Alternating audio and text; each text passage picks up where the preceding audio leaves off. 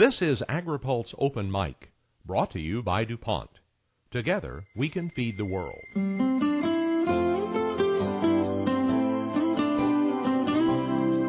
DuPont commits 60% of its R&D dollars toward this goal, from working with farmers and growers around the world to help increase crop yields, to developing a wide range of packaging materials that enable food to be transported without spoilage.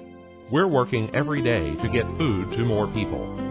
Providing for the needs of a growing population will help developing countries prosper and foster economic growth around the world. Welcome to the Global Collaboratory. And now, AgriPulse Open Mic. Congressman Collin Peterson, welcome to AgriPulse Open Mic. Yeah, glad to be with you. This week we're going to have the markup of the Farm Bill in the House of Representatives, and you went through this last year and produced a bill that never made it to the House floor for debate. Are you of the opinion this year's bill will get floor time? Well, at this point it looks like it. I was fairly upset with the process last year and sent a letter to the leadership letting them know that. I've since had a number of meetings with Mr. Boehner, Speaker, and he indicates to me that he wants to get this done, wants to get it reauthorized before it expires in September, and I take him at his word. Since then, Chairman Lucas has met with Cantor, the majority leader, who I think was the reason that it was blocked last time, and, they had some discussions, but at the end of the day, in the stuff that they put together in terms of what they're bringing up on the floor, they've got the Farm Bill as one of the items that they will be considering this summer. So at this point, it appears, that we get this bill out of committee next week, that we can move it to the floor, and really there's not much else going on right now, so I'm hopeful that we'll be able to bring it up sooner rather than later, get this thing done out of the House and Senate floor action in June, and get this thing conference, get it done before we leave for the August recess. Provisions of the bill seem to be the big deal right now, and dairy is one of them. Have you addressed Speaker Boehner's concerns in that area? Well, I think we apparently agree to disagree. That we have some discussions about a couple of things that potentially we might be willing to do, but I don't think that got us any place. So where we ended up there is I think we have an agreement that we're going to vote. There'll be a vote in committee on this. There'll be a vote on the floor on this. And that we both agreed that we would live with the will of the House. So that's right now the Dairy Security Act, the way that I put it together with the producers of the country, is what's in the bill. There will be an attempt to change that in committee. I think I'm pretty confident we have more than enough votes to defeat that in committee. I also believe we're going to have enough votes on the floor, but we'll see. But whatever the vote outcome is, I think the Speaker and I have agreed that we'll live with that. Let me turn to crop insurance now, linked to conservation compliance. Do you support elimination of the premium subsidies for those farmers who don't meet the requirements of conservation on their land? No, that's not in the House bill. So right now, that is not our position in the House. The Senate, voted 65 votes in favor of tying conservation compliance to crop insurance. And this is something we knew we were going to have to deal with eventually. And then one wrinkle that's happened in the last couple of days, we've had the Farm Bureau, Farmers Union, corn growers, soybean growers, I don't know who all, and Ducks Unlimited and some of the other conservation groups come in and ask that conservation compliance be tied to crop insurance. And, I haven't seen the specifics of what they're asking. We haven't seen the language. But if you've got those groups supporting it in the Senate with 65 votes, reading the tea leaves, it looks to me like something's probably going to happen, even though we don't have it in the House bill. Let me turn to the egg bill. It's another one where you have one group that wants it and others who are fearful of it.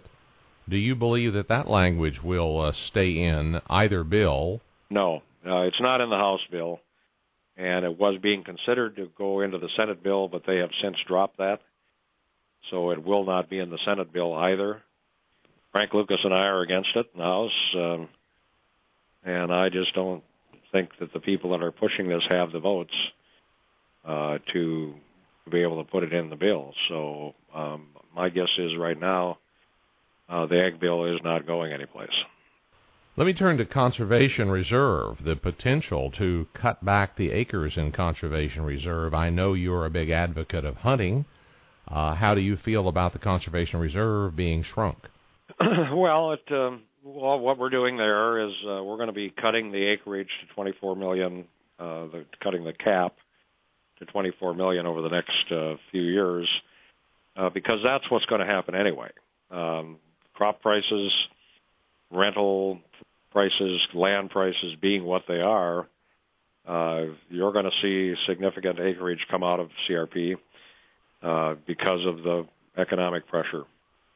And what we have agreed to is what's going to happen anyway. And if we didn't make these changes, the money that's saved would just be eliminated, and we couldn't use it any other place. So by anticipating what's going to happen, we can redirect that money to WRP and some of these other programs that don't have baseline. So that's where that's heading. Congressman Peterson, let me turn to something that is the elephant in the room, as many people say, and that is the food and nutrition spending, now about 77% proposed for the bill. How do you get a bill through the House that preserves this SNAP funding at a level you can get Democratic support in both the House and the Senate to be able to get the bill passed? Well, we've agreed to additional $4 billion in cuts in that area over and above what we had in the House bill last year. So we're going to raise the cuts to $20 billion in the bill that we're putting forward next week. Chairman Lucas and I have agreed to support that. We have 7-8 Democrats in addition to myself that will support that level. So what we intend to do is we will vote against any bigger cuts, and we'll vote against eliminating cuts. And we will prevail in committee, I don't have any doubt. But I think we'll also prevail on the floor of the House. I think this number that we've come up with is something that we can sell to our colleagues, some of whom want more, some of whom want less. And so I think we'll get this through the House. It'll be significantly higher than what the Senate probably ends up doing.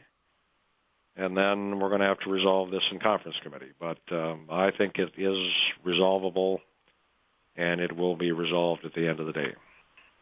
A question on target prices, which seems to be more of the north-south issue, and you're from the north.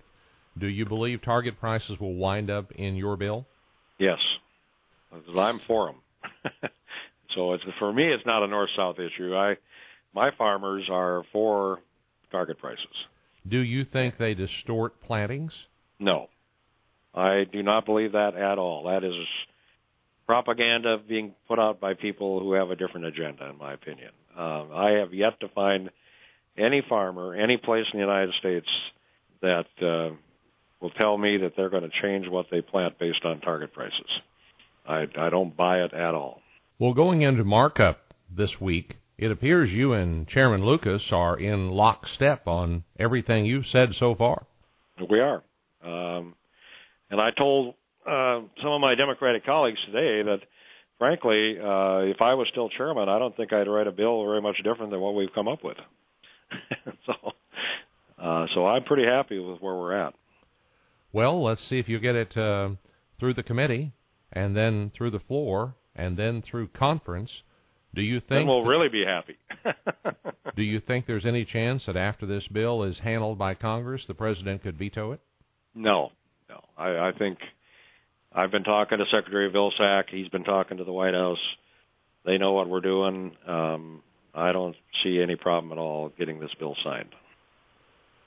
Congressman Collin Peterson, thank you very much for being our guest on AgriPulse Open Mic. Very good. Thank you. AgriPulse Open Mic has been brought to you by DuPont. Together, we can feed the world. Welcome to the Global Collaboratory. I'm Ken Root.